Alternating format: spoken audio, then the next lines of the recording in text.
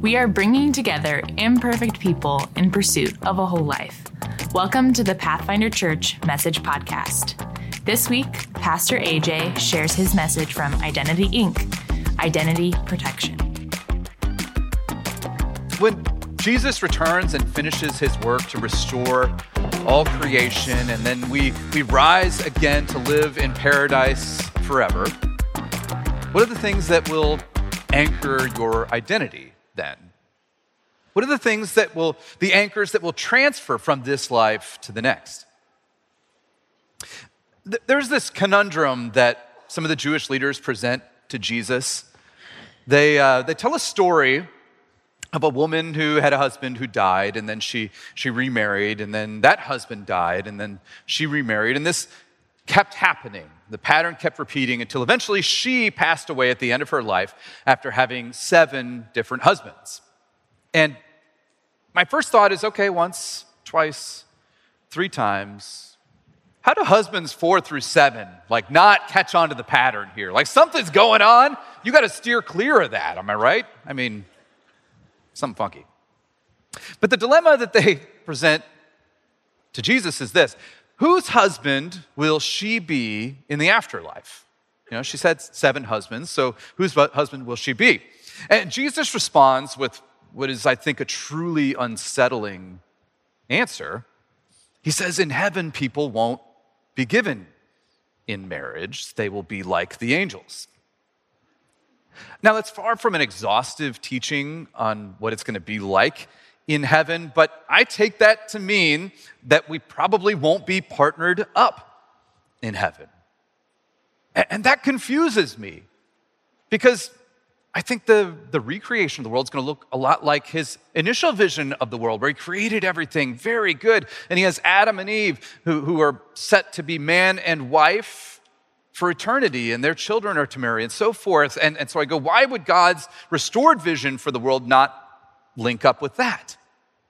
And not only am I confused by this, I'm also a bit freaked out by it, because I've built a beautiful life with Megan, and we're one flesh, and I love her dearly. And who will I be if that relationship doesn't anchor my identity in the life to come?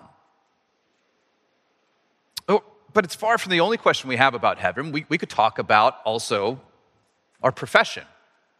What will your profession, your job be in heaven? The average person will work 12 different jobs in their lifetime, so which one of them will be your job in paradise? We know that God created work before the fall of man, that work is a good thing. He thinks it's healthy for us to work in some way or another, and so it'll probably be a part of the recreation. And so how will that work out for us? Will we get to choose a cool job, like astronaut, or is there a matchmaking service? How will this work? And as I think about this, though, I don't really know how the job market in heaven will work, but I have a pretty good idea that what you and I do for a living, what we spend most of our waking hours living and breathing day in and day out, that thing, that job, it probably won't even be needed in heaven. It won't exist in the same way. And then who will we be? Truth be told, I think for many of us, we're really excited. We're glad to know that there's a good place called heaven that we get to go to. But I think we're also scared to go to heaven, because we have a very clear sense that the things that matter most to us in this life, that some of those things might not transfer. That we are not sure what our personal elevator speech is going to be in heaven, what we're going to put on that eternal business card that defines us. And the fact that bothers us, that tells us that we still have some identity issues to sort out. In fact, throughout this series, we've been digging into some really big questions. Questions over the past few weeks like, should I construct my identity, or actually do I receive it from God? And should I view myself as a monster or a saint? Should I flip-flop who I am? Should I tailor who I am to be accepted by some sort of community? Because we all need some sort of group, right? Or is there a community, the church, that I already belong to? Or this one last week, we talked about, does God want me to become more of myself or less of myself? And we've been exploring these really big issues, and essentially what we've been doing is exploring the pillars that hold up a sense of modern identity, along with their cracks, because they weren't meant to handle such a big load. You see, our concept of identity, it looks a bit like this. It looks a bit like this house where identity is held up and propped up by these really important identifiers in our lives, these pillars. And they're things like sexuality and gender, race and culture, our personality and values, our family and social circle. These are really important things. But one thing we have not really unpacked yet as we've explored identity is our vocations and what role they play.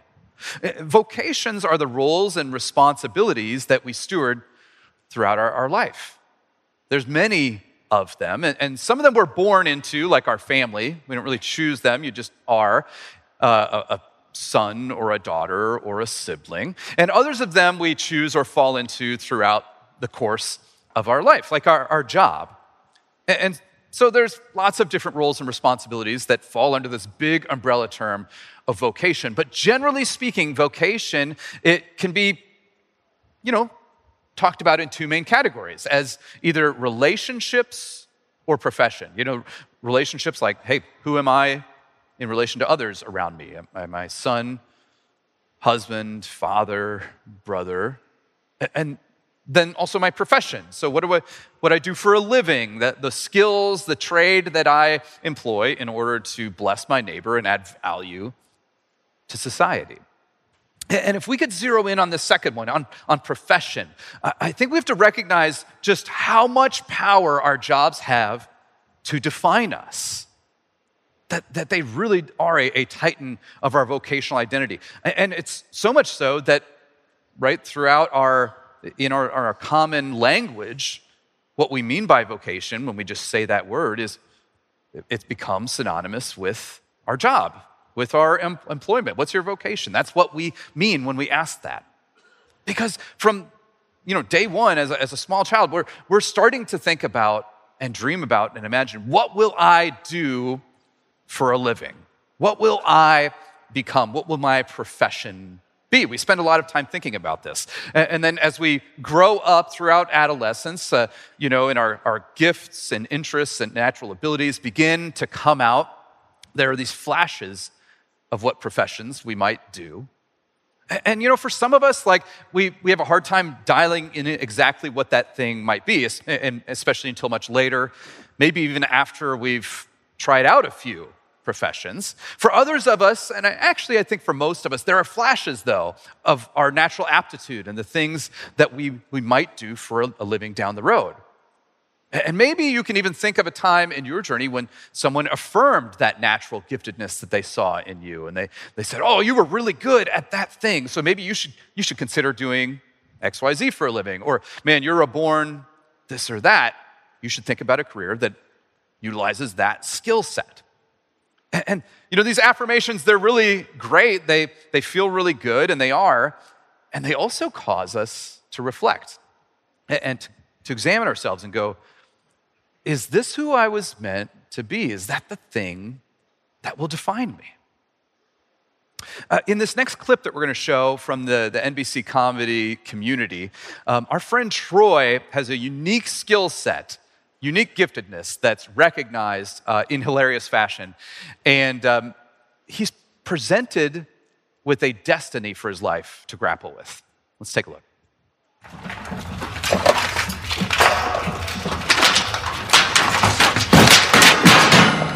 Done.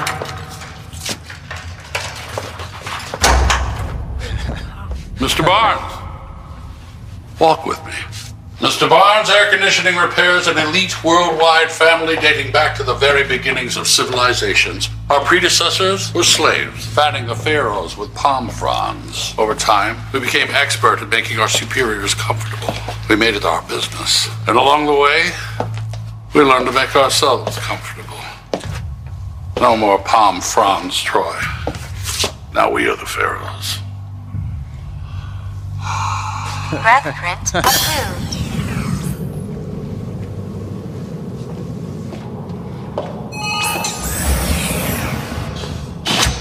feel that? Actually, I don't feel... Precisely. Have you heard the expression room temperature? Of course. This is the room. This is the room temperature room. I can't tell where the air ends and my skin begins. It's incredible. That's what we do, Troy. Incredible, invisible, unbelievable things. We're an unseen, unknown, invincible fraternity of craftsmen. Graduates of this school are guaranteed lucrative employment for their entire lives. And I'm inviting you to join us. Will there always be paninis? There is one catch, Troy. Once you're in, you're in. Air conditioning repair will be your life, a life of secrets you'll be unable to share with outsiders. You will be an air conditioning repairman and nothing else until the day you die.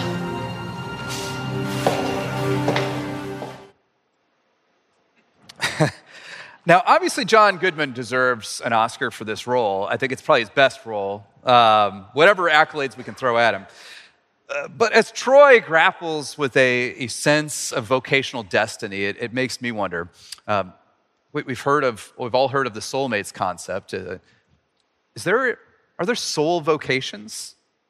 Is there a profession that for each of us represents the ultimate expression of our personality and gifts? And our job is just to find that and to embrace it and live in it. Is there a profession that completes my sense of identity and gives me the most aligned, most integrated sense of self that I possibly can have? If there ever was a man with a vocational destiny, it was Jesus. I mean, we know him by his deeds, right? He's the Savior of the world. Talk about a vocation. But before he performed a single miraculous act, before he preached all over Judea and Galilee, before Jesus died for us and rose again from the dead in order to usher people into new life, before any of that, it began with a first thing, a thing that all four Gospels record, a thing that, especially in the Gospel of Mark, happens essentially first. In Mark, you don't have this long birth narrative or this genealogy to give us a strong sense of destiny. You essentially have this thing that happens before all of it. And so let's check this out. This is Mark 1, 9 through 11.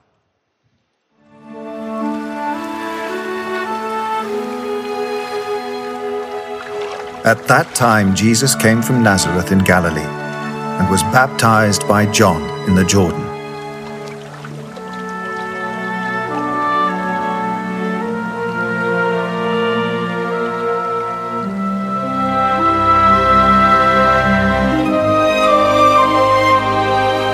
Just as Jesus was coming up out of the water, he saw heaven being torn open and the Spirit descending on him like a dove. And a voice came from heaven. You are my Son, whom I love. With you I am well pleased.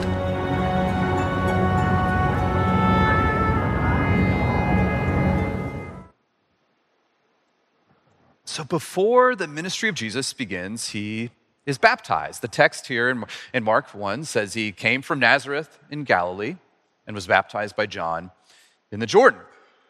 And if you're unfamiliar with baptism, baptism is a ritual in Judaism in which converts to Judaism would receive this ceremonial bath as a symbol of leaving behind their former religion and ways and instead being cleansed to follow now after Yahweh, the God of Scripture.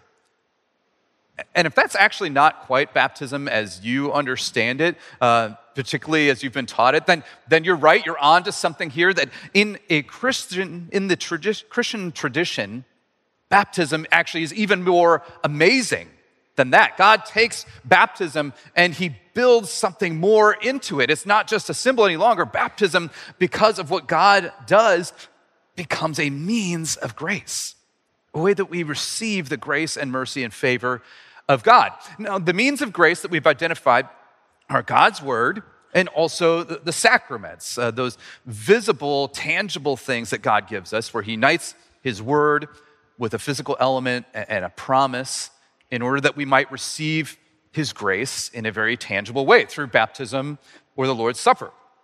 And in baptism in particular, what we see that's going on here, baptism is the entrance rite that starts the journey of faith. It brings you into the Christian church. And what's going on there is in baptism, God is placing his favor upon us, and he is adopting us as his own child, and he is cleansing us from all of our sins. It's this amazing thing. But doesn't it make you ask the question, like, okay, so why does Jesus need to be baptized? I mean, Jesus is God in the flesh, and so he's already one with the Father and the Holy Spirit. He doesn't have to be adopted, and he has never done anything wrong, so he doesn't need to repent. He's sinless, so he doesn't need to be cleansed. And so when you look at baptism transactionally, there's really actually no reason for Jesus to be baptized. And so we go, okay, what else is going on here? Like, is there something else here? Maybe Jesus is doing it in some way for us. Maybe he is sort of role-playing here. He's play acting because we're supposed to get something out of it. And certainly, yes, like we can understand that Jesus, he's 100% God, but he's also 100% human. He's commanding all humans to be baptized in the name of the Father, the Son, and the Holy Spirit. And so by being baptized, he's leading the way. He's setting the example for all humans to follow after him, much in the same way that he goes first at the cross, that he dies and rises again in order that we might follow him to eternal life. And so in this way, yes, we can say Jesus is role modeling for all of us. But if that's all we're getting out of this passage, if that's the only thing we're saying that is at work here, we're still missing something really important. We're still missing an important message that this passage gives us about identity. I mean, just think about the words spoken over Jesus at his baptism by God. The heavens open up and we hear, "You are my son, whom I love. With you I am well pleased." It's a declaration of the identity of Jesus in spectacular fashion, right? Like the sky opens up and this voice is heard, and everyone who is there would have understood it to be the God the Father affirming and confirming who Jesus is. His identity as the child, the son of God. They would have heard God saying, "This is my man for you to believe in." And for all of us, as we read these words, God wants us to hear and to believe that Jesus is the Messiah, the Savior, the Son of God, and by believing, to have life in his name. God wants us to know that everything Jesus will do from this point forward is based first and foremost in his identity, his foundational identity as the Son of God. And everything he will do stems from that and out of that. And it's for us to know. It's important that we know this, right? That Jesus is the one we should be going to. And there's also a sense that maybe this was even in some way a reminder that Jesus himself benefited from. You know, maybe not, I mean, Jesus knows who he is, so it's not that he didn't know who he was and he needed to be told, but perhaps it was comforting and centering to him to hear these words, just as his frequent prayer time with God throughout his ministry gave him some benefit. Perhaps it was an affirmation that in some way gave him strength for his vocation ahead. Or perhaps that's us projecting on him human needs and it doesn't fit. I don't know. But what I can say for sure is this, that the ministry, the work, the vocation of Jesus are preceded by a clear and important baptismal declaration of his identity. You see, God knows something that we often forget, that identity is the foundation for vocation. You see, the way we often look at it here, we put identity as this thing that's held up by all of these pillars in our life, that's held up by our vocation, that it's fleshed out by our vocation. It depends on it, but it's too much weight for the pillar to carry, that there starts to be cracks and fatigue, and it can't handle all of that pressure. Identity is the foundational piece that vocation and all the other stuff that we've been talking about in this series that is meant to be built upon. Identity is the solid rock that the most important parts of our life find their footing on. And it doesn't work well the other way around. Jesus, his identity could never have been defined by his vocation as Savior, because before he was our Savior, he simply was. And for us, when we get the flow reversed, when we pursue a vision of a vocational destiny to flesh out our sense of self, then our identity gets hacked. It gets stolen, incorporated even. And it leaves us vulnerable. It leaves us with a sense that our identity is poised to collapse in whenever our vocation changes. We spend so much time in our lives like thinking, this is who I am. This is my vocation. This is what defines me. This is what makes me me. This is just what I do. And then our career, we have a career change, or we're laid off, or we go through another vocational change, and then suddenly we're not needed in the same way, and our relationships with the people change, and when we're no longer defined by what we do, then we end up set adrift. And we're closer to this than we think we are. For many of us in this room, maybe even most, we are like one retirement, one career change, one divorce, one decision to become a stay-at-home mom. We are one vocational hiccup, change, whatever, away from going, who am I now? I don't even know. And that's the question, is how much of you do you think is tied up in your vocation? How much of you is twisted in and indistinguishable from it? For me, I worry that the answer to that question is actually a lot. I think for most pastors, myself included, we're among the worst at letting our identities get caught up in vocation and hacked by vocation. When you have a sense that what you do is a divine calling, your identity gets all sorts of mixed up in the work. Your self-image and your relationship with God become tied in with the job, and they get fused together and confused. And when who you are becomes what you do, then the cracks start to appear. The fatigue cracks and the crumbling starts to happen. And for me, they always show up as fear. I always get insecure whenever, I have any sort of failure as a pastor, or even might fail. Because if I'm not a pastor, if this isn't my destiny, if it's not how it's meant to make the world a better place, if I'm not a pastor through and through, no doubts, never quitting, like full stop, then I worry about who I would even be. And in fact, it feels wrong to imagine being anything else.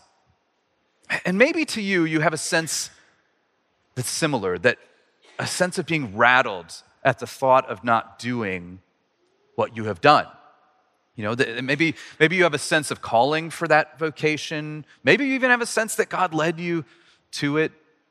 Or maybe you've just been doing it for so long that it would just feel wrong. Or it would feel like you're adrift to do anything else. And yet, we know that surely we must be more than what we do. And I think I'm coming to a better understanding of this. I'm growing into it. And yet, it seems impossible not to fall into the trap. It seems like, hey, when we spend the first quarter of our lives thinking about what we're going to do, training for that thing, and then eventually we make our bed in that thing, we orient most of our waking hours around it. Our habits and routines and schedules are built around our vocational selves. And when that's the case, you tell me how we're supposed to keep this stuff straight. We're creatures of habit. And even if you don't love your job, I think you have to admit just how much of your life revolves around it and how much it defines you. Of course, there's going to be this tendency to put too much of our identity in vocation when we've just made it our habit to do so. We've reinforced it our whole lives. And so it's inevitable we get this wrong before we get it right. if we ever do. Which is why the words of Jesus at the baptism of Jesus are so important for us, the words of God. You are my son whom I love. With you I am well pleased. You see, these words aren't just for Jesus, they're for us. The baptism of Jesus is his, but it's also the first Christian baptism. It's him going first. It's him inaugurating baptism for you and for me. And in our own baptisms, these are the words that God speaks over us. This is what we hear through water and the word. God declaring over us, you are my child whom I love. With you I am well pleased. These words are for all the children of God to receive. And just think about what each of these statements say, what they tell us. God says first and foremost, right, that you are my child.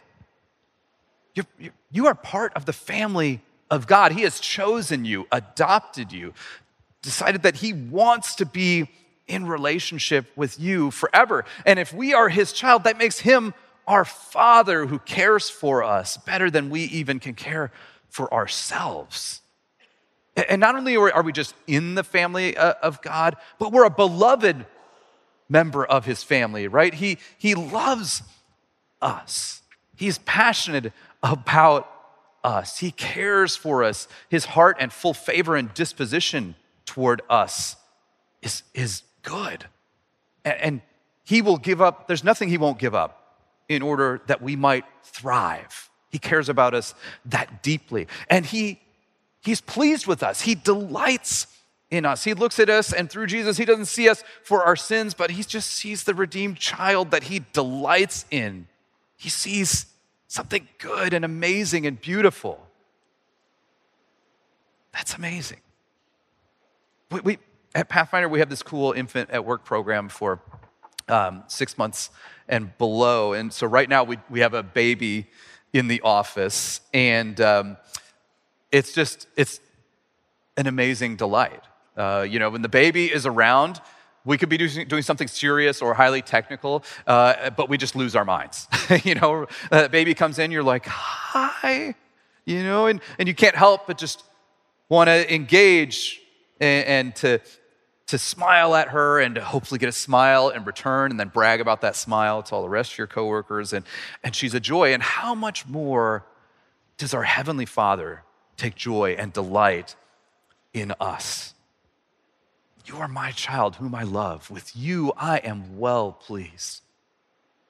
This is our identity protection that God speaks over us. These are the words that shield our identity. These are the words that help us to stay firmly standing on the foundation. And I want us to say these words together just to let them sink in. Would you say these with me?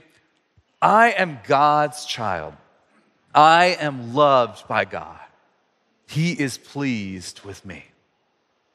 And one more time, let him soak in, slower this time. I am God's child. I am loved by God. He is pleased with me.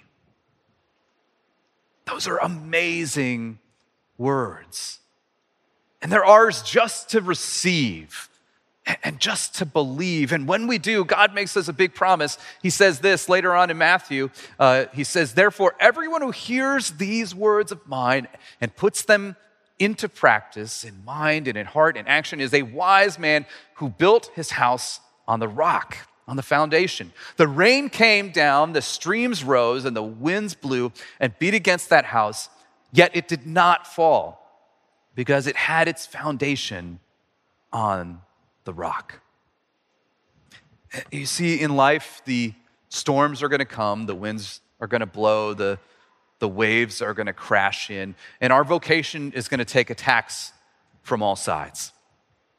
Our identity is going to take attack on all sides.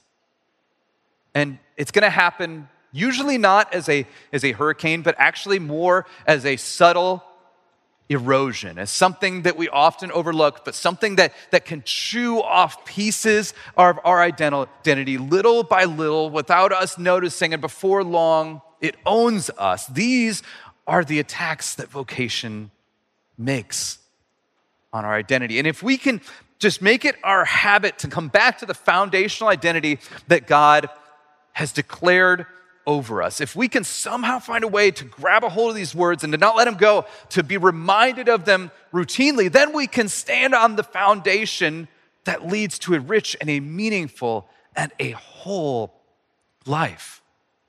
So however you have to do it, I mean, everyone is different, but maybe it's through continuing to be in worship as we are today, or it's through your action team, or maybe through a daily ritual of prayer, or getting into scripture, or through volunteering in this place. Like that's a really big identity centering thing, or whatever it has to be. I don't know. You do you, but somehow if we can keep coming back to this statement of God over us that he has declared, if we can keep believing it, keep trusting in those words, if we can keep just clinging to what God has spoken, then we can find wholeness of life and stability in the midst of whatever is going on, whatever's pushing against our vocations, whatever vocational change we might encounter. There's a quote by Mike Rowe that I've always really loved. This is the Dirty Jobs guy. And he says this, he says, never follow your passion, but always bring it with you. And I just think that's really profound. And I think he gets it. I think he gets this. And what he means by this is like, hey, don't use your vocation in order to find your sense of identity or destiny. But instead, take your identity, take your destiny with you into your vocation. Get the flow right, because only then, when we get the flow right, identity leading to vocation, only then can we truly honor the vocations that God has given us.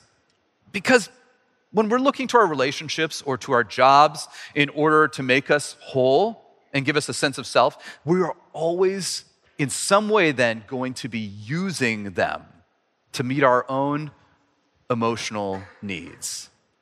Our motives for engaging in those vocations will be turned inward. They'll be about serving these needs that we have for ourselves. But when we bring our identity to bear on our vocations, only then can we truly steward them. To steward something is to care for it on behalf of another, to care for something that is not yours, that is actually God's and is given to you for a season, for a time to take care of. And when we can steward our vocations and recognize they're good, celebrate them, they're important, and thank God for them, but to do that at the same time while holding them loosely, knowing that they belong to him, that they don't belong to us, they don't define us at our foundational level, and when we can, in a sense, let them go, it's only then that we can truly honor them. Only then that we can truly do right by the vocations that have been entrusted to our care. You see, to be a caring parent, spouse, coworker, or employee, it begins with recognizing that you are a child of God, beloved and delighted in by your Heavenly Father. And when we first hear that in life, that sounds really good. And at some point or another, that sounds trite. We've heard that before. But I'm at the point in my life where I'm coming back to it and going like, that is the thing. That's where it's all at, is being a child of God that is loved and delighted in by my Father. And you know what? My vocations, your vocations, they matter. God wants to use them to bless your family and your neighbors and our society and coworkers. But we'll only ever truly be happy, whole, and secure. And your vocations will only ever be stewarded faithfully when we can free ourselves from identity Inc. And to do so by embracing that which will always transfer, no matter what we do on earth or in the life to come. We pray. God, we thank you in this place for your word, for this passage about the baptism of Jesus, Lord. We thank you that in this we hear an important truth that you have always been our Father. You have always loved us and cared for us and acted in our best interest. God, in this passage, we learn to come back to the identity that you have declared over us, to not build it or put it in other people or things or feel like we need to change, to not feel like I just need to let my vocation be my destiny or define who I am, but instead to, Lord, let what you have done, to let you, your very self, define us, to embrace the peace and the security and stability that comes from leaning in to who we are as your children. God, we thank you. We pray, Lord, that through your Holy Spirit, you would guide us to the habits and routines and reminders that we need to keep us firmly standing on the rock that is Jesus. Lord, teach us how to keep coming back to your words so that no matter what pillars fall or get replaced, Lord, we can know who we are. It's rooted in who you are. And Lord, we can know that is the thing that transfers. That is the thing it's all based on. That is the thing that we will always draw comfort and identity from in this life and the next. In Jesus' name, we all pray. Amen. Thanks for listening to the Pathfinder Church Message Podcast. If you would like to hear more messages like this, hit the subscribe button. You can also find more resources at our website, pathfinderstl.org.